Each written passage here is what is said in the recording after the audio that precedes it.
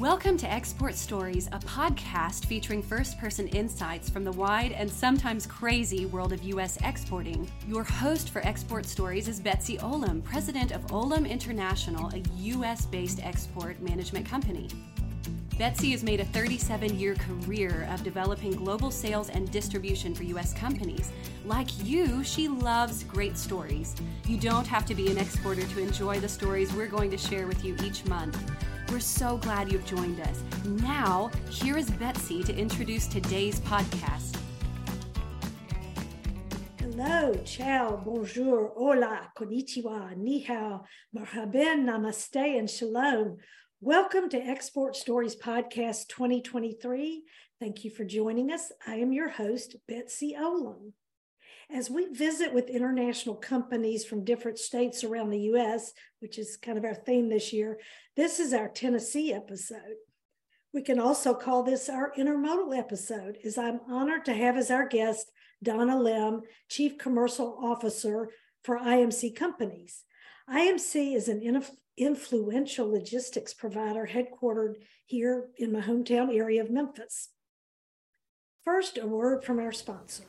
We are all about storytelling here, and there is another story I want to tell you about. It's the story about how one company can help you solve your commercial real estate needs, whether in town, across the nation, or over the oceans. That company is Lemm Commercial Realty, LLC. They provide strategic commercial real estate advisory and brokerage services. I'm talking about retail. I'm talking about restaurant, entertainment, and distribution. Lemm's clients include local legends, regional brands, and Fortune 50 companies known around the world. You're going to want to join Lemm's select group of clients. Their email is contact@levyycommercial.com. That's Levy, Levy, commercial.com, and I'll post it on our website. Now back to the show. It is my pleasure to introduce Donna. She is responsible for directing IMC's national sales footprint, serving every major port and rail operation in the United States, with IMC Company's intermodal drayage capacity, equipment management, inland terminal operations, and tailored supply chain solutions. Donna has been serving the international maritime industry for over 30 years. She serves on the Intermodal Association of North America Board of Directors. She serves on the advisory board of the Agriculture Transportation Coalition. Her national leadership includes serving on multiple Federal Maritime Commission innovation teams. She has testified before both the U.S. House and U.S. Senate on behalf of her industry. She's an active speaker on both a regional and national scale in addressing the challenges facing the U.S. shipping and intermodal community. Wow, we are very honored. Hello, Donna. Welcome to the podcast. Hi, Betsy. I am so flattered to be here, and thank you for having me. A pleasure.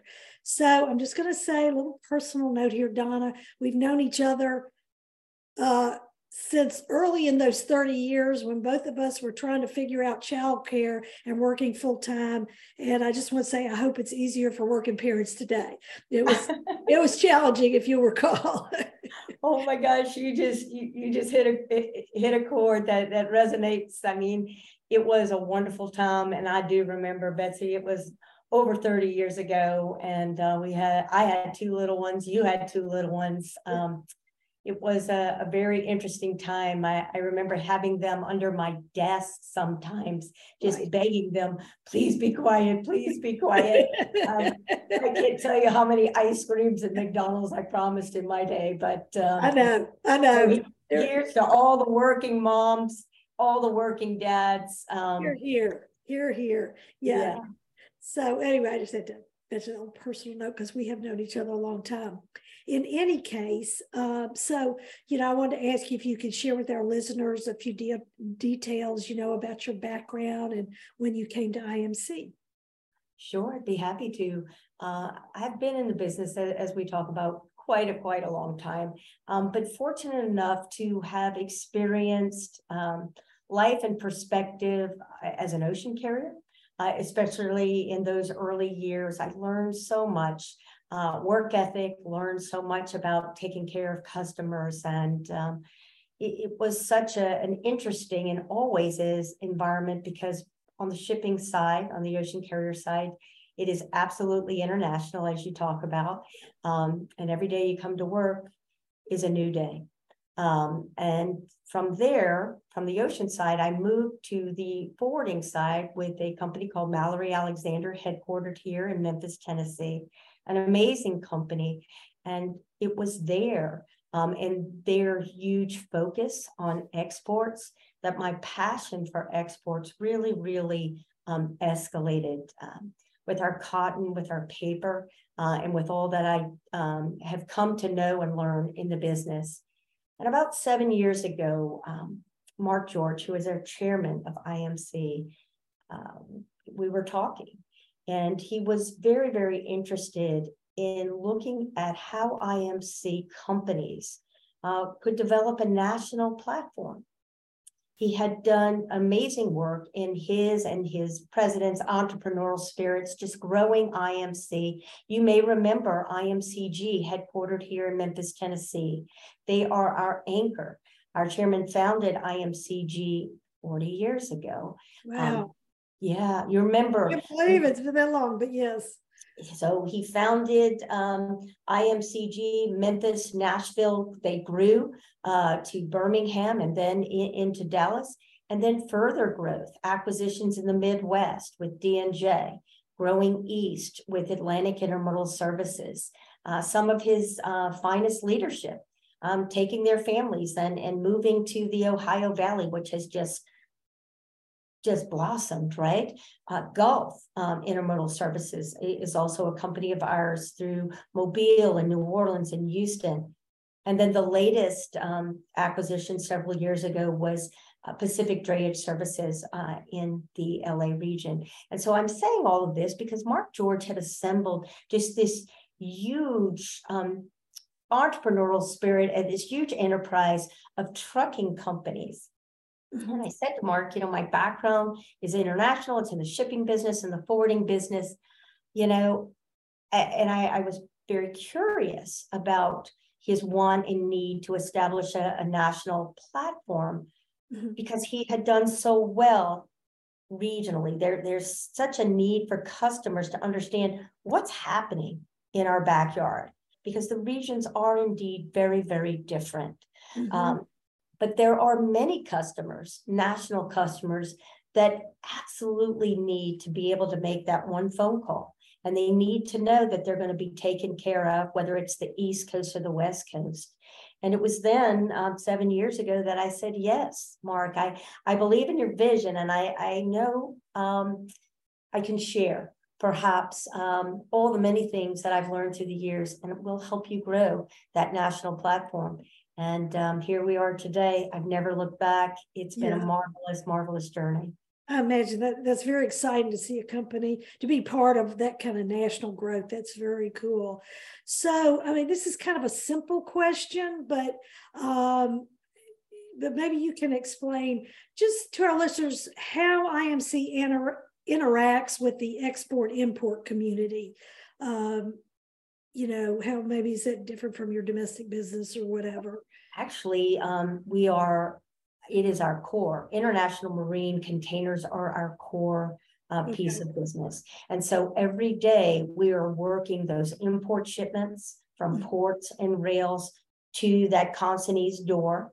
We are also working those exports from either that manufacturing facility or that warehouse, picking up those export loads, bringing them to the rail or to the port and out for international export. So we work with both importers and exporters every day. And it's just been fascinating. I was looking at some of the notes that you had in preparation for today, and you were asking how perhaps COVID impacted our business. Yeah. And then in turn, of course, our shippers' business. Right. Oh, Betsy, it was so interesting. If you take it back, I think in those early years of 2020, none of us were really quite sure what was going to happen to our business. but certainly by third quarter 2020, the freight had just built up and built up to a point where it was really, we would come to work every day and it was robbing Peter to pay Paul just to try and retrieve containers. These are mostly inbound containers, correct? These are mostly inbound containers, absolutely. And as those inbound containers began to stack and stack, and as we had issues, all of us, with what? With labor. Our, big shippers weren't able to unload these goods. They couldn't find the labor to come in and do that. We also had issues with shippers just frantically buying because they weren't sure what in the world that transit time was really going to look like. A normal 21-day transit time was turning into 60, 70 days. So what happened? Yeah, they built up huge inventories. Isn't that right?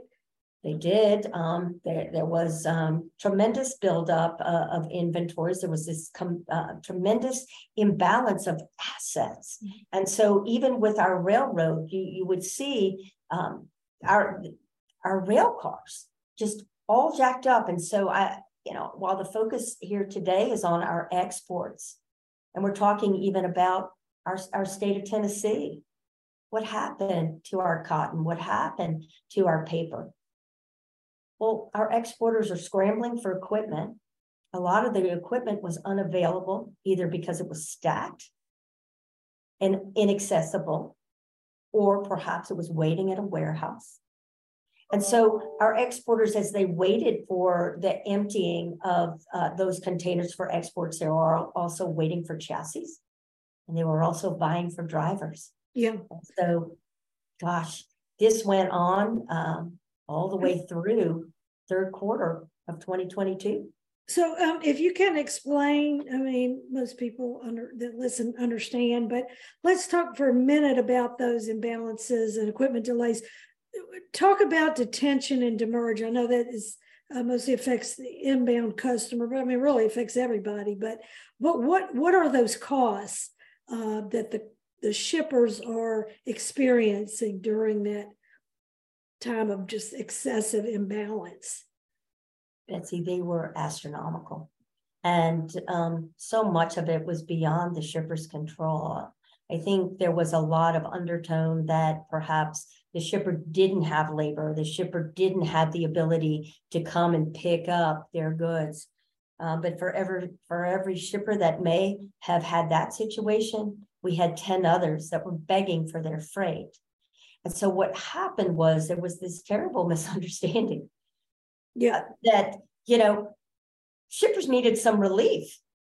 And so the question was how? You ask about the cost. We estimate that the cost in demurrage alone, storage costs alone, in our backyard escalated from 2020 to 2022 over 8,000%. Okay. Can you give an example of what a cost would have been before and after? I mean, just a typical what are your more frequent? Well, I mean, I think that generally when people ask about cost, they might give the example of a typical ocean cost of $1,500 from Shanghai to the West Coast. And then they talked about the escalation of those fees going up to $20,000 and $25,000 for just that box. And what happened was it wasn't just the cost of service. What happened when the box arrived in the United States? And let's just say the box was terminated in Los Angeles, and then it would get stacked, and demurrage costs accrued. Which is, let's explain what that is, just in case some new young to export import are listening. Will do. So the cost of demurrage is the cost for that land. So if you are storing a container, an international 40-foot container on that land, on that terminal, they will charge you a fee called demurrage, right? It's kind of a leasing cost. It is. Leasing space. That's a good way to put it. That's exactly right. So let's just say on average, those costs are $200 a day. What if you couldn't retrieve your container because it was stacked 7 and 8 high, wasn't accessible? The storage clock or demurrage clock kept ticking. 200, 400, 600, 800. We have instances where the FOB value of the goods was less than the demurrage costs. Sure. Ugh. So what are we talking about? $40,000, $50,000. I mean, at what point is it cost prohibitive? And it was this kind of cost pressure that was happening all over the United States. Right. Every ocean gateway, every inland rail hub, and the shippers were screaming for relief. Our motor carrier community was also screaming for relief. Why? We have a gun to our head to go pick up those containers, retrieve them, get them out of the rails. You can imagine the frustration when a shipper that you serve wants their goods and you can't get them. Right. A trucker's not getting paid unless they're moving and taking care of those shipments. And so for a long period of time, there was a big standstill as the congestion just continued to mount. Right? Did you see, I'm sorry, did you see truckers actually leaving the business because they were just not making money? And I mean, did that happen? I don't know. We saw many truckers leaving the business, many of them going to get their own motor carrier authority to one, because the rates continued to climb. And so there were drivers that wanted that higher pay, that wanted to take that spot market. And as the rates began to climb in every dimension of the supply chain, you have to still look at efficiency. Right. How many loads are we actually moving here? Right. And at what point are we serving each other? And that became front and center. So to answer your question, we did see drivers leave under great pressure, under great stress. Sure. We did see individual drivers leaving to try and perhaps put, more food on the table for their families, looking for the best rates possible out there. And so for us as an employer, we do have our own assets. IMC does. And so it is an ever-going challenge to continue to retain our drivers, to make sure they are happy, to make sure that they are getting the ultimate quality in not only just care of them and their livelihood, but to keep their wheels moving, right? And so, goodness, Betsy, we spend so much time in retention and recruiting, but you take it back to COVID, you take it back to that. We had, folks saying, well, why aren't you working Saturdays and Sundays? Well, you've got drivers that are working 10 hours a week, and where they are normally moving 5 loads a day, they were lucky to move 2 loads a day. Oh, gosh. So frustrating. Yeah, for everybody. For everybody. And so it was just a very interesting period in our lives. I think, when you do this as long as we do, you just, let's just say, you think you've seen everything. Right. And yet you haven't. Exactly. And what we experienced the past, couple of years, certainly I have never seen in our lifetime. I think our drivers have never seen in their lifetime. And so many of us just begging for some calm and some normalcy. And it is calm. It is calm. And so glad to hear it. So you feel like it's not like before COVID though, is it? No, I think we are forever changed. All of us are forever changed. And, we need to look at the silver lining here. Some of the lessons that we learned. I say to our team, there's no going back. And once you've made 2 steps forward, you've paid a big price for those forward steps. Right. So what have we learned? we started to talk about what the issues were. The issues were labor. The issues were lack of equipment. And the issues were scale, land, the ability to just have the space as these boxes kept, getting stored up. Where are you going to put them all? Right? Let me just ask one question. When you say lack of equipment, are you saying lack of equipment in the whole universe or lack of equipment in the right place? I'm talking about lack of equipment in the right place, but I'm also talking about the lack of equipment. And forgive me, because my head immediately goes to supply chain, immediately goes to what we do.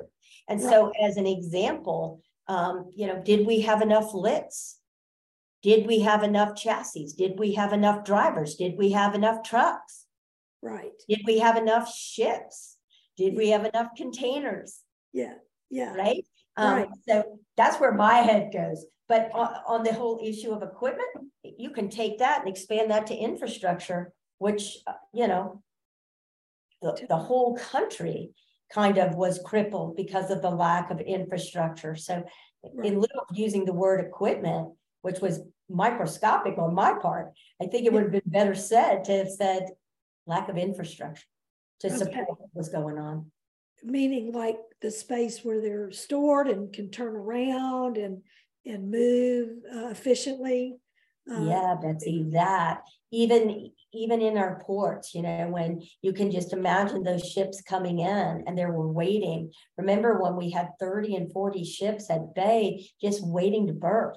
I saw it. I was, during that time, late, when it was okay to travel, I visited visited the Bay Area and I visited Los Angeles. And I can remember, because I used to live in the Bay Area, I could not believe how many ships were just hanging out in the Bay. It was like 40, 50 ships. It was unbelievable.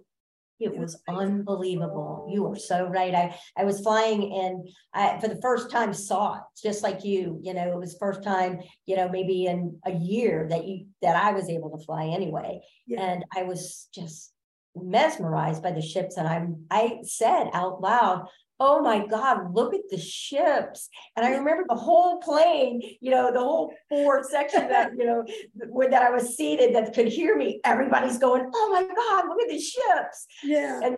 And then when, we remember the time when people said, "What the heck is supply chain?" The whole world understood supply chain. Absolutely. That's, yeah. So, before I want to talk about innovations for what y'all have done in the future, but before we get to that, let's talk about the railroads, because you're obviously inextricably linked to the railroads, your business. Tell us what that situation is with the rail today and how y'all interact and that kind of thing. Well, obviously intermodal and rail truck, we are intertwined and obviously arm in arm. Here in Memphis, Tennessee, we are very lucky. We're served by 5 railroads. We are served from the West Coast by the BN and the UP. We're served from the East Coast by the Norfolk Southern and the CSX. And then our friends from Canada, the CN, coming in from Chicago and on down to Memphis. And so we're fortunate. We're served by these 5 Class 1 railroads that can take us east, west, north, south, however we want to go. Yeah. The situation with the rail wasn't any different that I'm talking about in the ports during COVID. It was a really challenging time. Yeah. Things have improved, Betsy. They have. The volumes. I remember you asking about even an IANA webinar just a couple of months ago where we saw the dip in volumes. You hear me talk about normalcy. We see signs.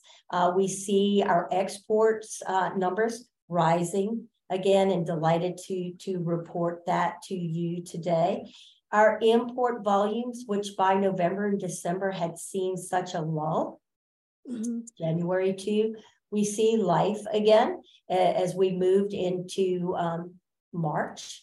So we're very, very encouraged by that. Of course, too, we have Chinese New Year, things coming down. You know the cycle very well. And so we are encouraged by what we see. But we talked a little bit, too, about lessons learned. Part of it is how do we understand that our trains are getting longer, just as our ships are getting bigger? When you and I first started doing this, we had ships that were 4,000 TEUs, and we thought that was massive. Right. 12,000, 14,000 TEU vessels. Well, in turn, the length of our rail cars have also grown. Yeah. And so we ask ourselves. Well, that, and this has nothing to do with intermodal, but that accident that happened in, was it Ohio? Yeah. I mean, I think people are concerned about the length of the trains, and is there control as far as, physically being able to stop them if they have, in time and that kind of thing. And at least that's some of the discussion I've heard. It's, is there a danger to being too long? That's a great question, and I can't answer it. I just, it is just something, though, that we have to stop and think about. When I look at the transit times, even a decade ago and 15 years ago, where an average transit time was 5 days from the West Coast to Memphis. Right. And those transit times have doubled. And, we really have to take a look. 10 days now? 10 days from the West Coast to here? 8 to 10 days. 8 to 10. Interesting. Yeah, very interesting. Where our transit times, we've got this rush to narrow the gap on transits to the coast, but then we ask ourselves, how are we going to get it inland?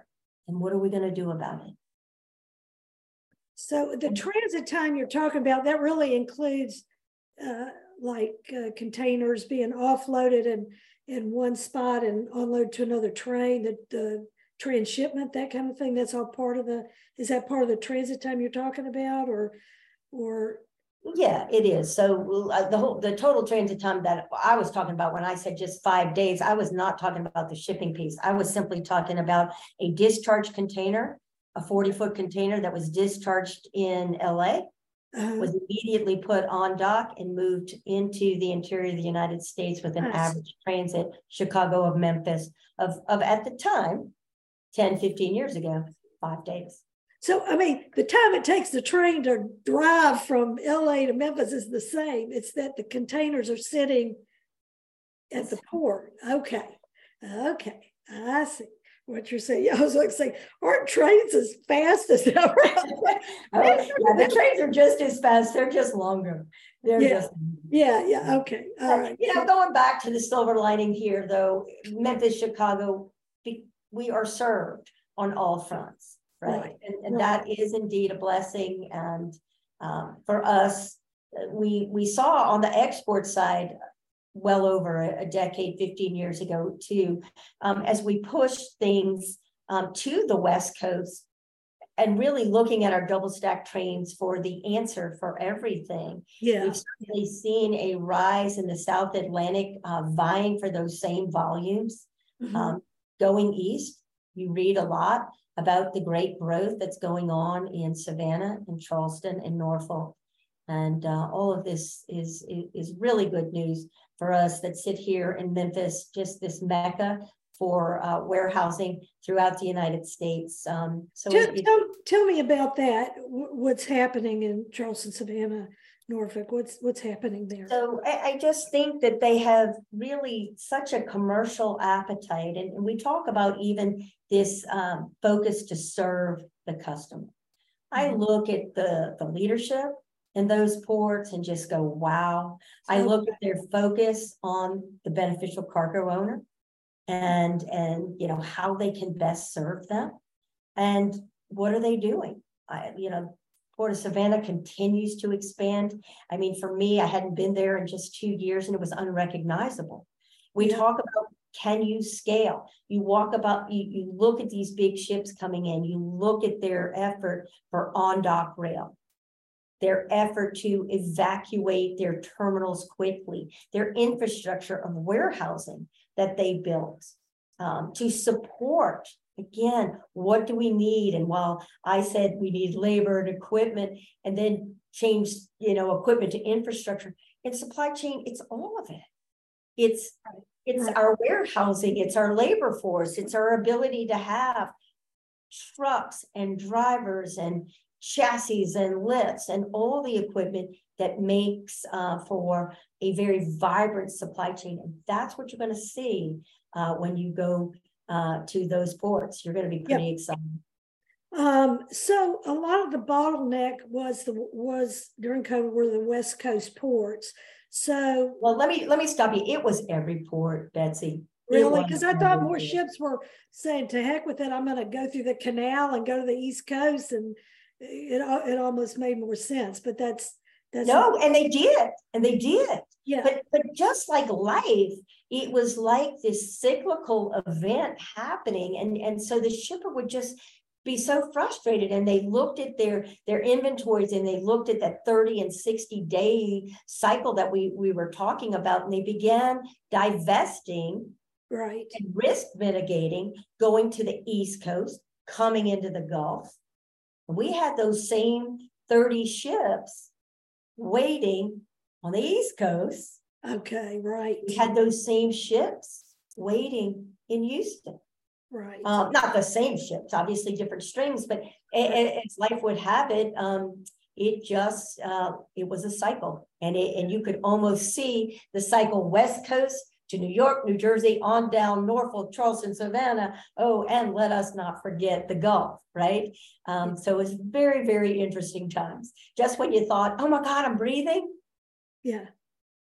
What about those shippers in the smack dab in the middle of the U.S. and the Midwest? And oh, Betsy, these are the customers we serve.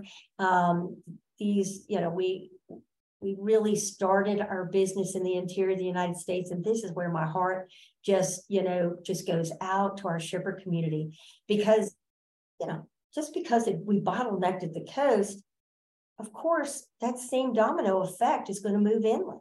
Right. So. And it was our inland shippers that were just so desperate for freight because of these lags, this bottleneck. Oh my God, I'm waiting, and it finally comes. Right. How am I going to get it? Yeah. Right.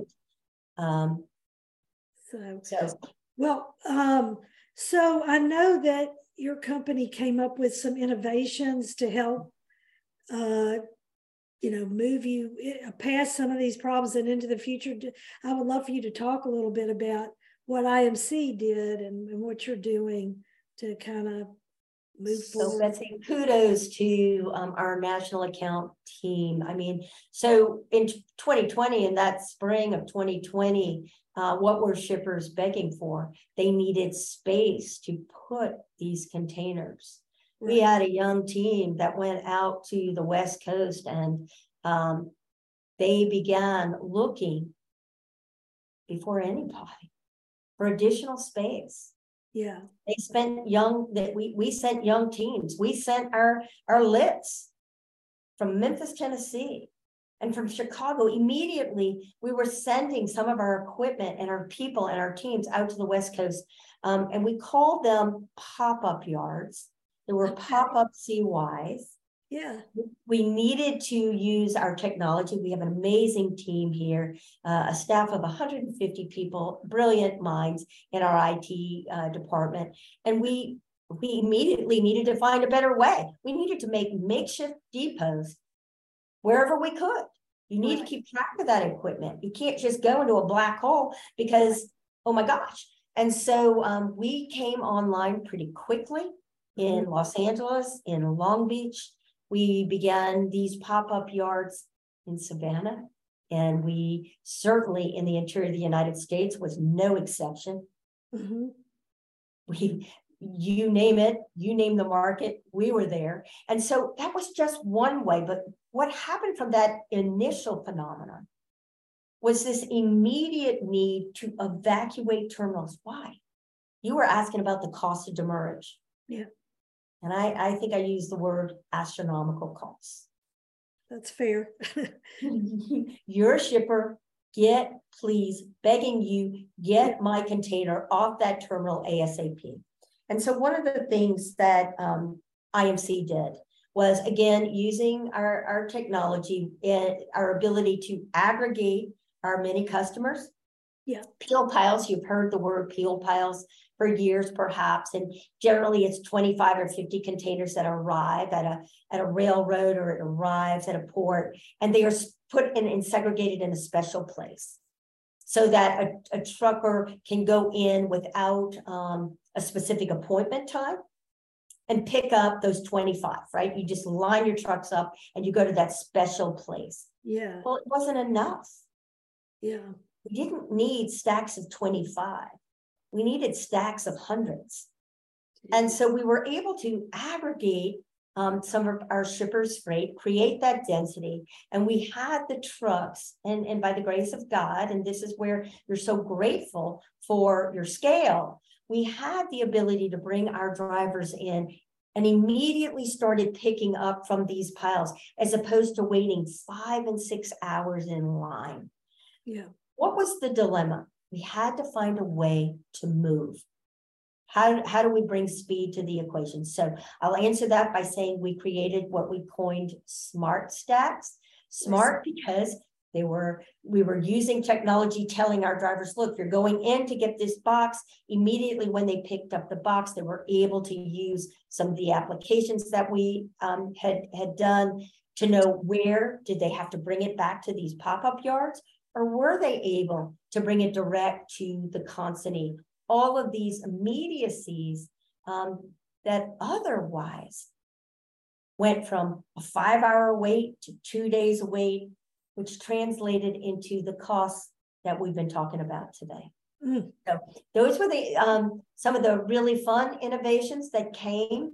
And that's what I mean about, okay, just because life is normal, do we go back to one at a time, or do we do it differently?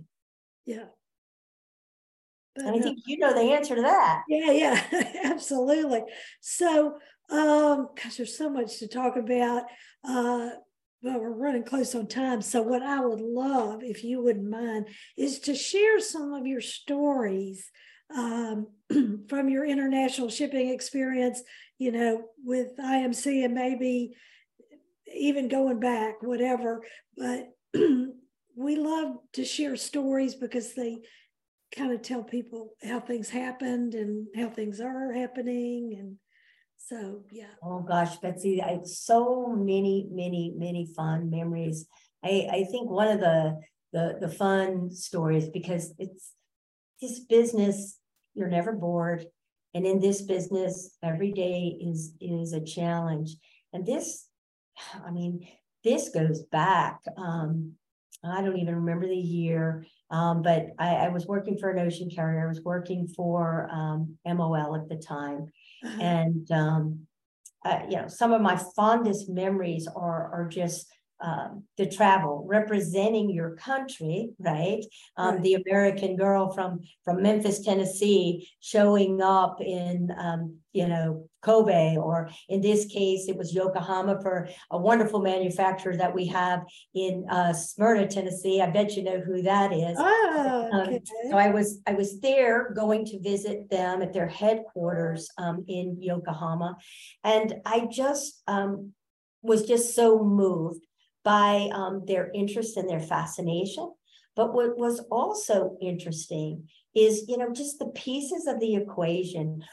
Betsy, you will remember so many agents in the cotton business in Japan at the time. And I think it was then that it just hit me that the world that we live in, while it is so international in scope, is so small, really. When people say it's a small world, it really, really is. And so I remember bringing cotton bales, just as this is what we grow in the state of Tennessee, right? And just the smiles on their faces as I handed them these cotton bales, it's what is it that we can bring that's just a piece of Tennessee all the way, to Japan. And it was just kind of cool. But for me, and I'm looking at you, I'm smiling at our fond memories. You're young in the business, you are learning. And back then, I can remember a booking for even 10 containers. I just thought that was just huge. Yeah.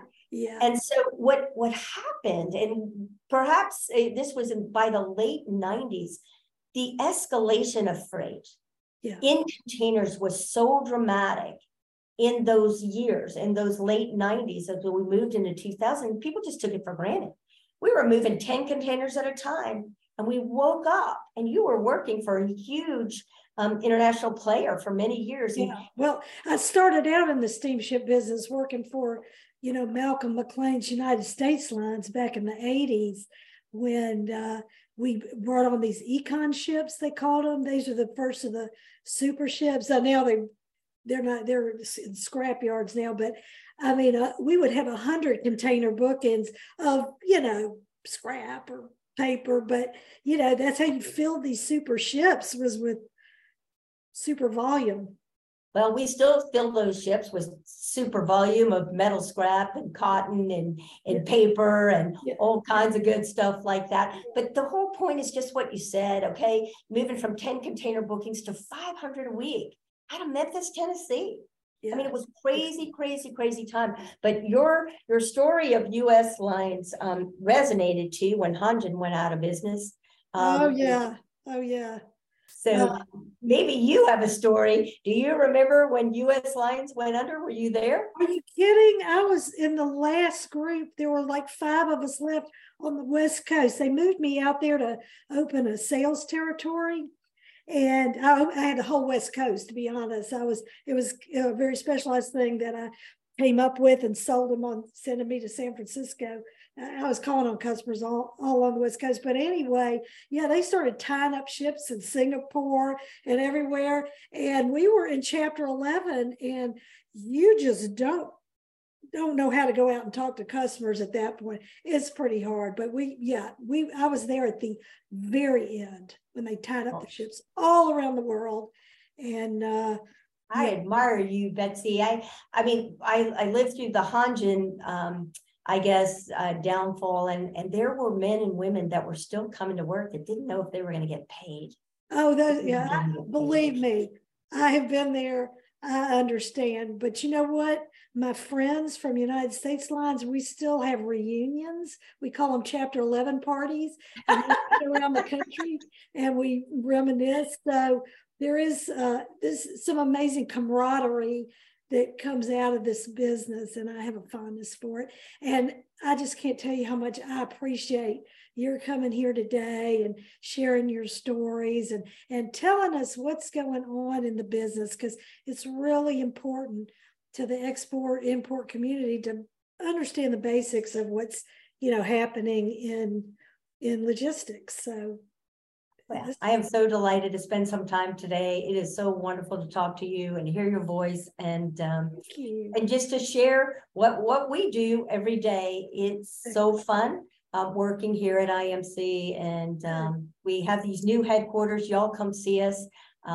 Just opened a year ago, almost today, in Collierville, Tennessee, and it's just been awesome. Oh, that is so great. Oh, Donna, you're such a great guest today, and I just really appreciate it. To our listeners, y'all weigh in. If you have some questions or just want to share your thoughts, please reach out to me at exportstoriespodcast.com. I'm happy to share your comments there on Facebook and LinkedIn. And, visit the actual episode page for today's talk. We're a community of exporters, so let's share ideas and stuff. So anyway, thank you, Donna, and to all our listeners, and we'll be back soon with another episode. Thank you. Thank you so much for listening to Export Stories. Perhaps you have a good export story that you would like to share with us, or a comment about today's podcast. You can send your ideas and comments to our website at exportstoriespodcast.com or to Betsy Olam on LinkedIn. Subscribe to our newsletter at exportstoriespodcast.com so we can alert you of upcoming episodes and share resources with you. We're building a community of export storytellers, so please share this podcast with your friends who have interest in exporting.